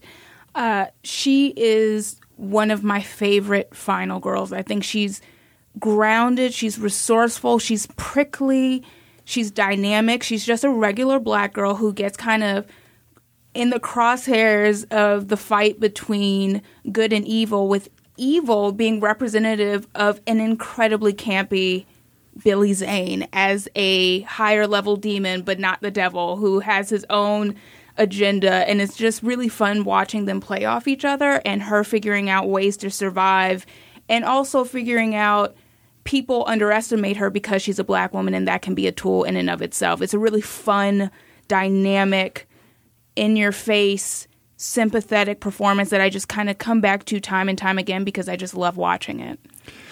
I might have a final girl as well at my number 4. I think. You tell me if she counts. Probably not usually thought of in this sense, but Tippi Hedren in The Birds, I guess. Maybe. She lives right at the end, doesn't she? She lives. Yeah, she does live. She doesn't walk out of there alone, though. There's other people with her, which makes her feel a little less final. Yeah, I suppose that's true. Yeah. But then again, the birds are still there, so okay, she doesn't count at all. She's not a final girl at all. Hitchcock was trying to make a franchise, and he just never got the funding for Birds 2, where all of those perched birds take off again and kill everybody but Tippi Hedren. We were robbed. Well, the first couple of times I watched The Birds, I think when it comes to this performance, the Hedren, I was with the conventional wisdom that this was like one of those bad performances for the ages. And it was sort of as if The Birds was in on some sort of joke, the outlandish silliness of this premise, it was like Hedren wasn't. Somehow she had been left on the outside. But I watched it again about a year or maybe 2 ago, and it made me wonder if Hedren isn't maybe up to some subterfuge here, that maybe she's giving one of those performances that's purposefully working against other elements of the movie. So consider the long opening third of this film, which establishes Hedren's Melanie Daniels, she's a San Francisco socialite, as something of this sultry stalker. So she's tracking down this lawyer played by Rod Taylor all the way to his seaside home. And I think the movie wants us to look at her skeptically, if not critically, question her motivations. But Hedren, if you watch her, she brings such confidence and commitment that she could also simply be read as a strong woman determined to get what she wants. Good morning. Good morning. I wonder if you could help me. I'll try my best. I'm looking for a man named Mitchell Brenner. Yeah? Do you know him? Yeah. Where does he live? Right here, Bodega Bay. Oh, yes, I know, but where? Right across the bay there. Where? Now, see where I'm pointing? Yes. See them 2 big trees across there? You mean on the other side of the bay? Yes. And the White House? Yes. That's where the Brenners live. The Brenners? Mr. and Mrs. Brenner? No, just Lydia and the 2 kids. The 2 kids? Yeah, Mitch and the little girl. Oh, I see. How do I get down there? Well, you follow the road around the bay, and that'll take you right to their front door. The front door. Is there a back road I can take? No, that's the only road. You see, I want to surprise them. Oh? I don't want them to see me arrive. Oh. It's a surprise, you see. Later then, when the birds attack, Melanie seems to be fighting on 2 fronts in a way. You've got the birds, of course, but there's also the implication that the movie is sort of making that Melanie's independence is also something unnatural. In fact, that her feminist behavior has almost, in a way, instigated this calamity, that she's responsible for it just by acting this way. So there's my somewhat alternate reading of The Birds and a defense of Tippi Hedren's notorious performance. Are either of you going to buy that a little bit? I'm not going to fight it. It's been a very long time. I haven't seen The Birds since college. I was just about to say I haven't seen that. So check it out again, because this last time I watched it, I really went for it. I loved it. Just for the craft, which I think people do respect for it, but also I think for Hedren's performance. It's a good one. Better or worse than Birdemic? Which kind of mines similar veins thematically. I'm going to have to catch up with Birdemic, Tasha. Sorry. What do you got at number 3? Well, at number 3, I've got Elena Anaya in The Skin I Live In, which is a Pedro Almodovar film. That's one of those films that may not play as horror until you get deeper into it. It's another film that I saw without knowing a lot about it, and that it was so rewarding for not knowing how it was going to unfold, because it's a film that unfolds in a very surprising way. And it asks a great deal of her in the protagonist role. It asks her to start off as a woman in this sort of strange, confined relationship with a man played by Antonio Banderas. And you can see from the earliest moments of the film that there are deep layers to her feelings about him. there are deep layers to the relationship that they have. And you can see that she's holding a lot of herself back. But it takes a very long time for the film to unpack all of the things that she's experiencing and why. It takes a very long time to understand kind of the depths of those early moments. But in the meantime, in the mid-going, we get to see like a very physical performance out of her. We get to see a very outsized emotional performance out of her. There's a wide range of sort of beats she needs to hit and emotions she needs to cover. And by the end, I was just so blown away by like the depths of body horror that this film went to and how much it relied on you kind of understanding her as a person and understanding all of the things she's tamping down throughout this entire film. That's such a good choice. I love that movie. My number 3 is actually a villain, but I don't think of him as a villain. It's Tony Todd in Candyman. Yeah. Helen, I came for you. Do I know you?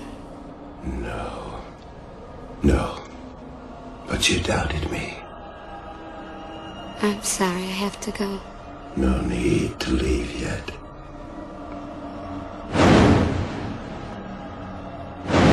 But I'm late. You are not content with the stories, so I was obliged to come. I love Tony Todd's performance in Candyman. I think it has a sensuality to it that's really beguiling and a grace that he exudes that contradicts the horror, the body horror of seeing like this chest with bees coming out and bees everywhere. And he also is able to straddle an interesting line of also being representative of the lasting trauma of slavery. And it's a really beautiful performance that like sits on so many different avenues and I feel is injecting more contradictions and textures to the film's portrayal of race than it may even expect in some ways, because there are some issues I have with the film's racial politics. But I think what Tony Todd does in that performance is what I really love about horror, which is an awareness of the body and of also sensuality and sexuality, which can sometimes be missing in horror films, at least lately. So that's something I think is a performance that I find more and more in every time I watch it. Candyman has really stuck around too. I think I haven't seen it since it came out, which I think would have been around high school time for me. But a lot of listeners on Twitter brought that up as one that they would suggest for this list. And I think I'm going to have to revisit it because I think is there a remake coming up? Is that what it is? There's a remake that's Jordan Peele produced. Okay.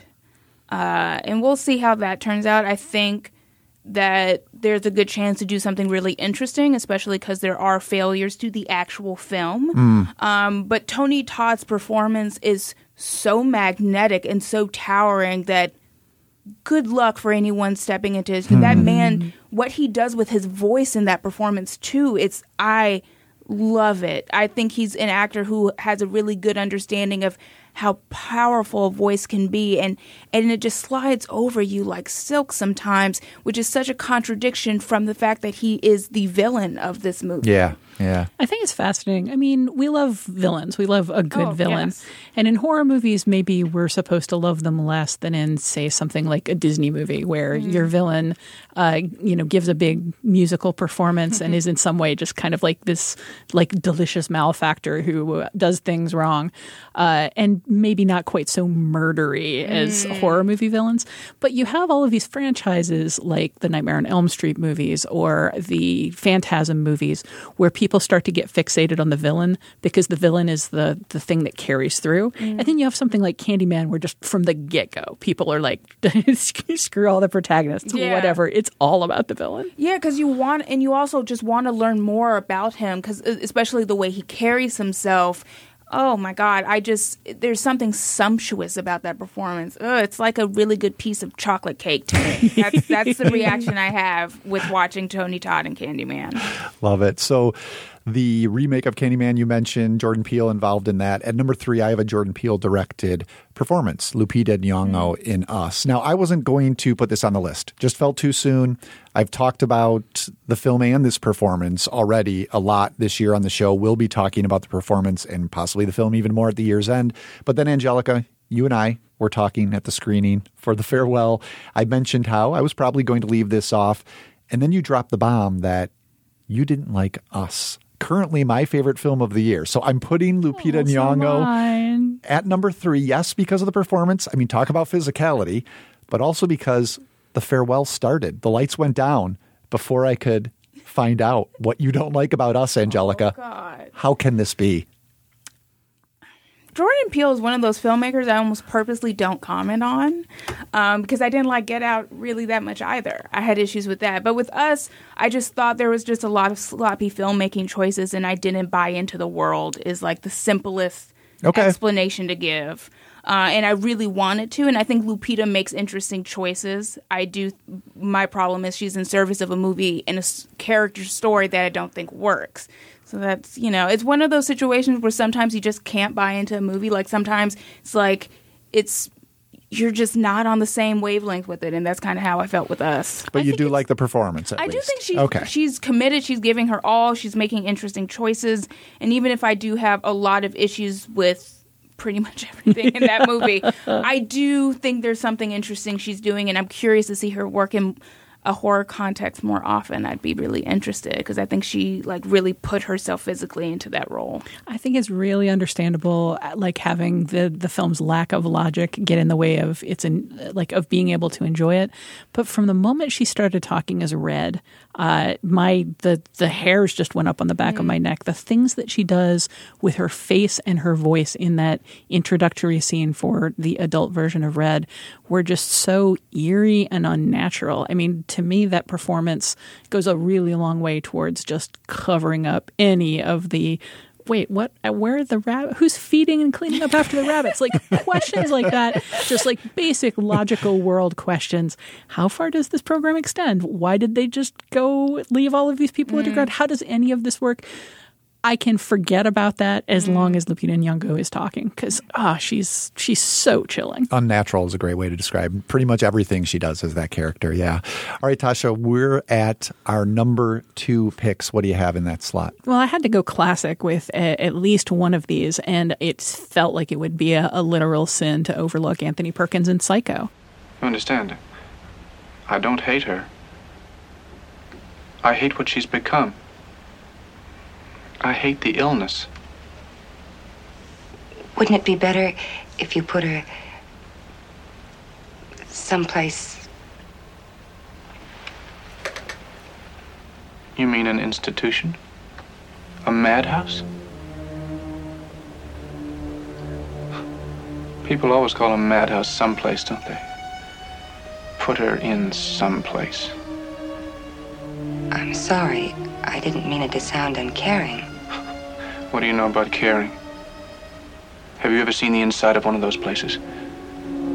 The laughing and the tears, and the cruel eyes studying you. My mother there. But she's harmless. She's as harmless as one of those stuffed birds. I revisited this a little while ago for Next Picture Show, and what struck me about the most recent rewatch is not the big reveal, although the gleeful smile on his face at the moment of the big reveal is still, for me, one of the all-time most terrifying horror moments. Yeah. His transformation in that moment and his obvious joy in what he thinks he's about to do. It's so terrifying. But if you look at the earlier parts of the movie where he's portraying this gentle, troubled soul who is, again, as I say with all of the people on my list, kind of complicated and kind of rich and kind of layered and suppressing a lot that's like leaking up in ways that you can see but not understand. I feel like that is part of what makes good horror, is that feeling of there's something going on here that I don't understand and it's going to have terrible consequences. I can't see what they are yet, but nobody's yelling at me. You know, there's a guy with a weed whacker behind the door. There's just this sense of something is not quite right. And everything about his performance is, here's a perfectly nice, somewhat lonely man who is a little oppressed under his family obligations, and yet something is not quite right. And the way he ramps up the tension of the film just by being kind to Janet Leigh is tremendous. He enters the room and everything on the surface should be just fine. But immediately you know something's very wrong. Somehow he projects that in his performance. And of course, in that very final sequence, I think is the best way to describe it. Angelica, what do you got at number 2? My number 2 is Bette Davis and Whatever Happened to Baby Jane. All right, Blanche Hudson, Miss Big Fat Movie Star, Miss Rotten Stinking Actress. Press a button, ring a bell, and you think the whole damn world comes running, don't you? Do y'all think I could really go a top 5 without mentioning my girl Bette Davis, queen of acting? I think she's amazing in this role, partially because it would be so easy for an actor not to sympathize with that character and just go so grotesque that you don't see the humanity in her. You don't see the longing in Baby Jane, and just to see how loneliness can curdle into something really ugly when you isolate and you feed into these negative emotions you have.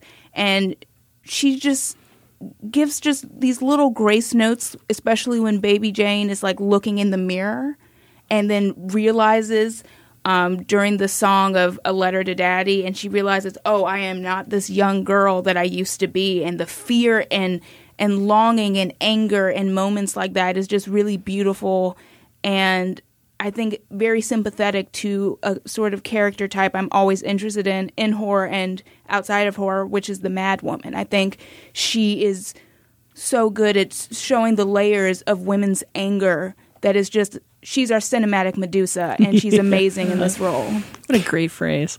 That is a film I just watched for this week because you did let slip that it was going to be on your list, Angelica, and it's wild. Oh, my goodness. I mean, I knew the reputation, but somehow I was still not prepared. And Davis's performance is huge but not outlandish. I mean, I like how she embraces how big she can go, but for me, it never really gets silly. It also has physical elements to it. The way she moves about, she's often wearing these flowing gowns that are very elegant, but because she's often, drunk, she's kind of stumbling a little bit. And the contrast between those two things at once is immediately disorienting. And I think you're right about her being able to sympathize with the character and the performance, because even when things get really crazy and really violent, which I was not prepared for, she's fearsome, but also she's afraid of herself in those same moments. So there's so much going on in a performance that is often parodied, and when taken out of context can seem a little over the top. But I thought it absolutely worked in the film, and I enjoyed the movie quite a bit. I'm glad to hear that. We're down to my number 2, and in that slot, I am going with Max Schreck from Nosferatu, way back here. For me, maybe this is the ultimate physical horror film performance, and maybe that's because this is a 1922 silent, so there's not dialogue really to work with here, from director F.W. Murnau. Schreck plays the Dracula stand-in, Count Orlok, and he's not scary, I don't think, as much as he is just plain hideous. There's the paleness, there's the bulging eyes, that elongated nose. He just looks like a skinned rat that's just been skinned. Like he's in the moment of realizing I was just skinned. That's kind of his expression. But for me, it's also about the way Schreck moves in this part. As the Count early on, he holds his limbs kind of close to his body, and they look sort of like when a spider has been poked and it retracts everything, pulled its legs in, and it's just waiting for its chance to start scurrying again. So there's a little bit of a threat there. And then later, when he does grow more threatening, those arms unfold, they hang all the way down, and we notice that there's the long fingers and the nails too, of course, exaggerating the whole length of him. And how about the shadow? I mean, I'm just going to assume this was actually Shrek's shadow that they used because it's the same shape, it seems like, but when it's cast against the wall above a victim or that famous shot moving smoothly up the stairs.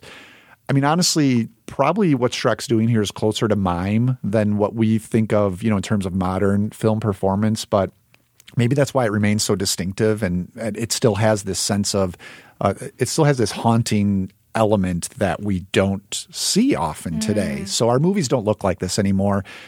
Our nightmares maybe sometimes do, and perhaps that's what Shrek is capturing here in this performance. So yeah, I had to go way back to Nosferatu. There is just a sort of almost uncanny valley effect to the look of him. I mean, I think you're right in describing it like a nightmare because it has that feeling of this is something that shouldn't be and yet it is. And it just gets into that space in the brain of unnaturality. I was glad you gave us your list in advance because it freed me up from putting Lupita and Max on my list. Like both of them were very high in my consideration. And I was like, great, somebody's got this covered. But I think of all of the potential crossovers between our lists, like I was most tempted to go with Max Schreck. He's creepy and very, very memorable. Very memorable. So we're all the way down now to number 1. What's at the top of your list, Tasha? Well, I pulled a full-on Adam Kempenaar. I'm sitting in for Adam Kempenaar. I have to do an Kempenaar cheat. Oh, no. Is this going to be 10 picks? And we've got 45 minutes of the show to go yet? It's sort of 10 picks, and it's sort of just one pick. And it is the cast of Alien. The cast of Alien. So here's the thing. The conventional wisdom would be, well, it's Sigourney Weaver. She's the star. Like, she's the final girl. She's the important one. But I feel like the fun of Alien, the exciting part of Alien is the way the cast interacts. Like, I feel like Sigourney Weaver is at her strongest in this film when she's interacting with Tom Skerritt, when she's facing down her captain about what she knows the rules are and how he is already violated them and endangered the ship.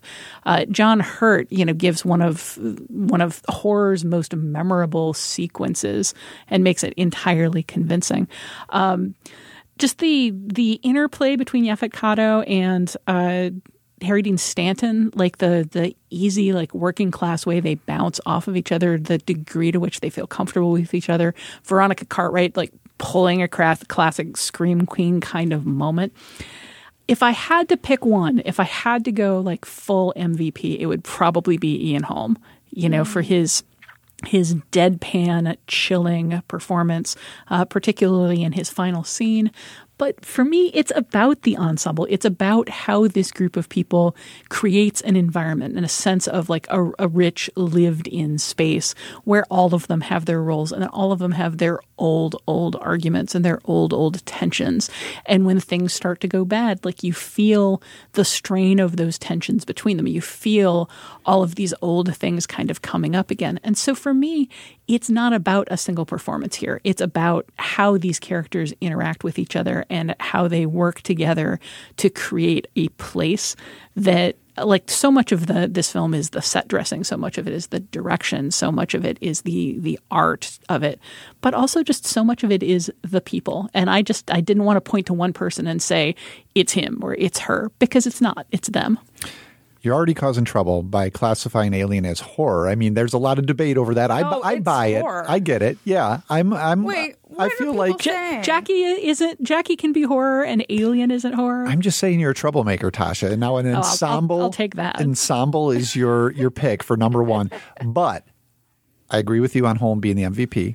So I like that. And that absolutely is one of the strengths of Alien is the interactions, the interrelationships, and the time the movie takes to set all those up. I think makes the filmmakers and the actors understand the importance of that too, and it's why they give it that time. And it pays off for the rest of the film. Yeah, definitely.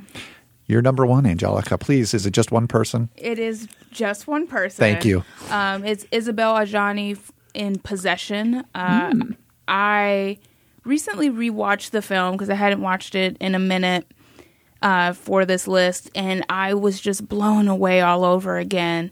She's playing 2 characters. One, a wife who is making things very difficult for Sam Neill, and their relationship is falling apart in a very brutal, ugly way, and you see his anger flare up and her reaction to it, and how she seems both attracted to and repulsed by him and his anger, which is really fascinating. And then she's also playing this doppelganger figure who at first blush seems to be just, an angelic counterpoint to this unraveling woman, but has her own prickliness to her. And they're both very dynamic.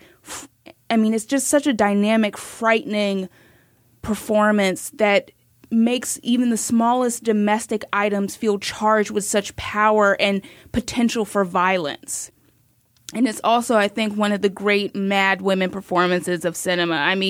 She really puts her body into everything. And the moment where she's flailing and throwing her groceries around and just sort of hitting herself, it really took me back to moments where I've had episodes and become violent towards myself, and it's really jarring to see such truthful honesty about what it means to kind of lose sense of yourself due to relationships and everything going on. And I'm not even touching on the whole Lovecraftian looking monster that she has sex with in this movie.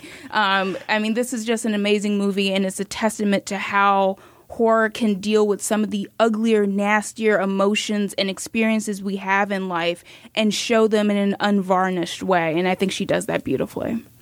So Possession, the other film on your list I had not seen, but unlike Baby Jane, I couldn't get my hands on this in time. It's pretty much unavailable and not streaming anywhere. And as a matter of fact, even my public library system, Interlibrary Loan, which never lets me down, could not find it. So I am going to have to at some point catch up with Possession. For my number one, well, it's where we started. I'm back to an Ari Aster film with Hereditary, with Toni Collette. At the day job, I wrote about MidsommAR and Hereditary and Ari Aster's Mouths of Madness. We talked a little bit about this. I focused on the signature visual motif he has of a gaping mouth reacting in horror. You can check that out at thinkchristian.net. I think the signature Mouth of Madness belongs to Toni Collette in Hereditary. She just goes all in on this full-throated fit, both in the face of personal trauma, similar to MidsommAR at the beginning of the film, but then also to the supernatural threats that she faces later. Now, that's physicality, right? Her contorting her face in that way. But I have Collette as number one because she not only does that, she not only leverages the genre that way, but at the same time, she gives this rooted, deeply realistic performance that could easily anchor a more conventional family drama. I think of that group therapy confession that I'd mentioned in our MidsommAR review. There's so much modulation on her part in that scene, hitting big emotional notes and then these smaller confessional ones. I also think about the moment where she says something terrible out loud for the first time. She acknowledges that something has happened verbally, and then she does this little pause of shock because she surprised herself. In that moment, it's almost like Collette is acting with herself in the scene, and she's doing it effortlessly. But again, that doesn't mean, because she has those moments, it doesn't mean she's afraid to commit to the sort of horror theatrics that we get later in the film, and that includes the possession scenes. Where she clicks consciousness in this movie those were some of the hair on the back of my neck moments for Hereditary. You see that sort of thing often in horror films, that sort of possession moment, and I think this one gets it as creepily as any other I've seen. So I wish I could be more surprising with my number one. I gave a lot of love to Collette last year when Hereditary came out, but honestly, hers is my favorite horror performance. Listeners, if you want to share some of yours, please do send those to feedback@filmspotting.net. All right, let's talk honorable mentions briefly here. You've already brought up a few, Tasha, that you considered for the list, a few that have been mentioned that you would have put on yours. What else do you have there for performances you considered? God, so many. Ryu Ishibashi in Audition, Jean Barovets in The Vanishing, Dan Stevens in The Guest, Ivana Beccaro in Pan's Labyrinth, Daniel Kaluuya in Get Out, Conrad Veidt in The Man Who Laughs, Judith Anderson in Rebecca, Vincent Price in Everything, Essie Davis in The Babadook, Peter Lorre in M, Linda Blair in The Exorcist. But one thing I'm curious about with you guys is whether you had to, like, at some point sort of shave things off the list by going, well, maybe that's not really horror. Because I had a handful of things like Anthony Hopkins in Silence of the Lambs, Robert Mitchum in Night of the Hunter, Bjork in Dancer in the Dark, that I was just kind of thinking, okay, technically these are more dramas or these are more thrillers. You know what I did with that? If it was questionable, even wherever I fell on the line, I kind of used that as a way to set something aside. It was like an excuse to say, okay, even if I consider this horror, I'm not going to put it on the list. So, for example, Ingrid Bergman in Gaslight or Robert Mitchum in Night of the Hunter, very top contenders for me, but there's some debate about where those films fall. So I just kind of said, well, that's excuse enough to leave them off my list. I also saw a lot of people stumping for Jaws as a horror film. And while the performances there are fantastic and make that movie, I just can't get behind Jaws as a horror film. Any honorable mentions for you, Angelica? Yeah, I have a few honorable mentions. Like I said, I really love horror, and it's kind of hard to whittle things down. I whittled things down by just being like, what has been on my mind lately? That was really how I did it. If you asked me like tomorrow, it would probably look very different. But Dwayne Jones and Ganja and Hess, I think is worth interesting. mentioning. Yeah. That's a freaky film. I like it freaky when it comes to horror. Simone Simon and Cat People. Oh, yeah. What else did I have on this list? Claire Higgins in Hellraiser 2. Oh, yeah. I also had Audition on the list. God, there's just so much good horror, and there's so much you can find in horror, and horror is just such a fascinating and rich genre. It's hard to kind of whittle it down. Oh, Fairuza Balk in The Craft. Sure. That's a good compilation. I'm going to add a few more honorable mentions here. Some of these I'll leave off that have already been brought up, but I don't think we've mentioned Haley Joel Osment in The Sixth Sense. Just rewatched that this year. And yes, he really does make that film. Mia Farrow in Rosemary's Baby. I do have Conrad Veidt as well, Tasha, but for The Hypnotized Man in the Cabinet of Dr. Caligari. Oh, fun. Nice. And Garance Marier from Raw, which made my top 10 list that year. We heard from @ArtHouseGarage on Twitter, who said, so youthful and full of life, and her performance makes her feel relatable, even as so many of her actions are unthinkable. I do think that captures it well. Two more here. Carl Bohm in Peeping Tom, and then Jennifer Connelly in Dark Water. I think she's underrated in that film. I think that film overall is underrated as one of these sort of psychologically nuanced, metaphorical horror pictures. So that makes up the honorable mentions for our top 5 horror movie performances. Again, if you want to share yours, send those to feedback@filmspotting.net. And that is our show. If it wasn't enough for you, head over to the website, filmspotting.net, and you can find in our archives reviews, interviews, and top 5s going back to 2005. Also on the website, you can vote for the current Film Spotting poll. We're asking you, what is Quentin Tarantino's best film since Pulp Fiction?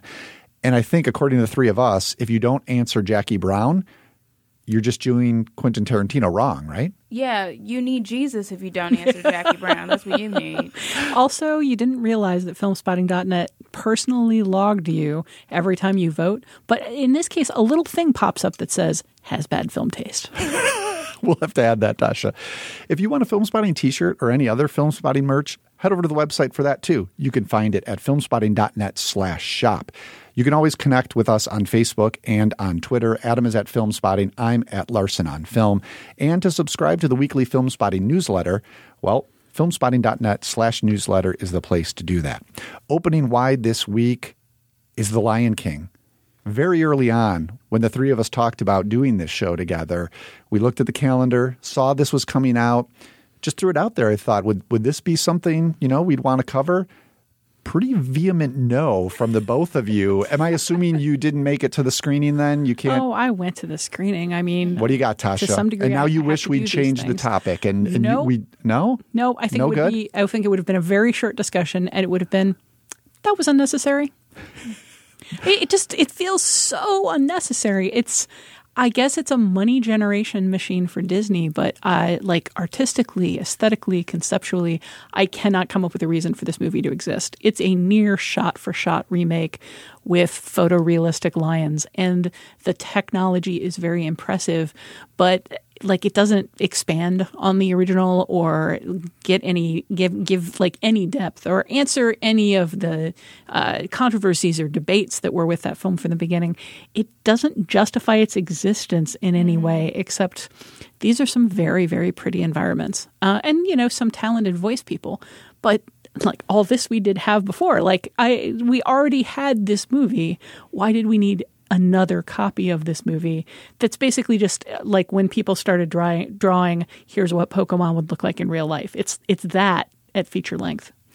Perhaps then listeners would be better off heading out to something that's in limited release. Here in Chicago, we do have The Art of Self-Defense, which I know you've already mentioned, Tasha.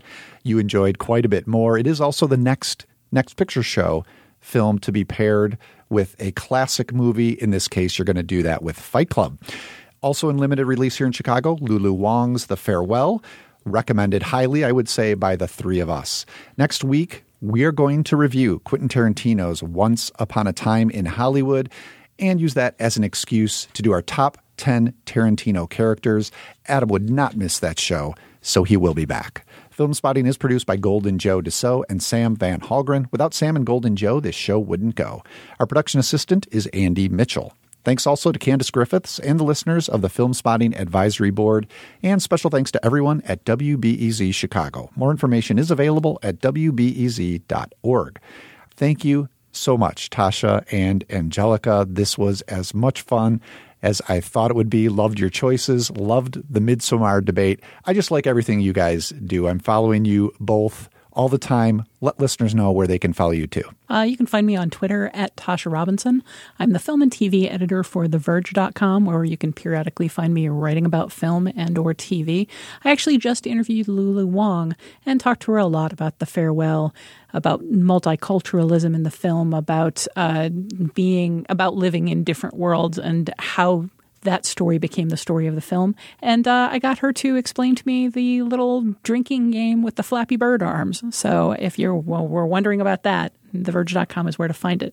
You can also obviously find me over at The Next Picture Show, where we every week talk about an old film and a new film and how they relate to each other. Where are you at, Angelica? You can unfortunately find my black self on Twitter too often. I'm Angelica. It's Bastien is the Twitter handle, first and last name. I am a staff writer at Vulture. I write a lot about film and television and sometimes even comic books, using them as a lens to write about mental illness, race, and gender, and, of course, acting, especially Keanu Reeves, my man. Yeah. You're pretty much responsible for the renaissance that we're experiencing, right? On this beat. Yeah. He should be thanking you. 4 years, Keanu, it's time. The people want it. I want it. I know you probably want it too. Who doesn't? Okay, let's get together already. Long overdue. Thanks to both of you very much. This was fun. Thanks, as always, for having us. Thank you for inviting me. For Film Spotting, I'm Josh Larson. Thanks for listening. This conversation can serve no purpose anymore. Goodbye.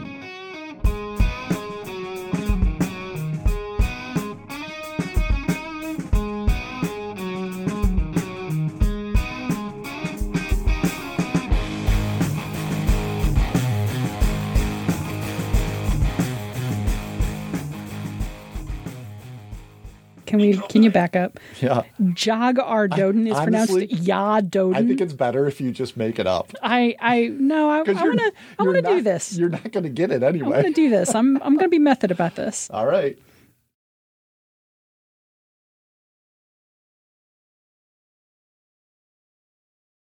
Film Spotting is listener supported. Join the Film Spotting family at filmspottingfamily.com and get access to ad-free episodes, monthly bonus shows, our weekly newsletter, and for the first time, all in one place, the entire Film Spotting archive going back to 2005. That's at filmspottingfamily.com.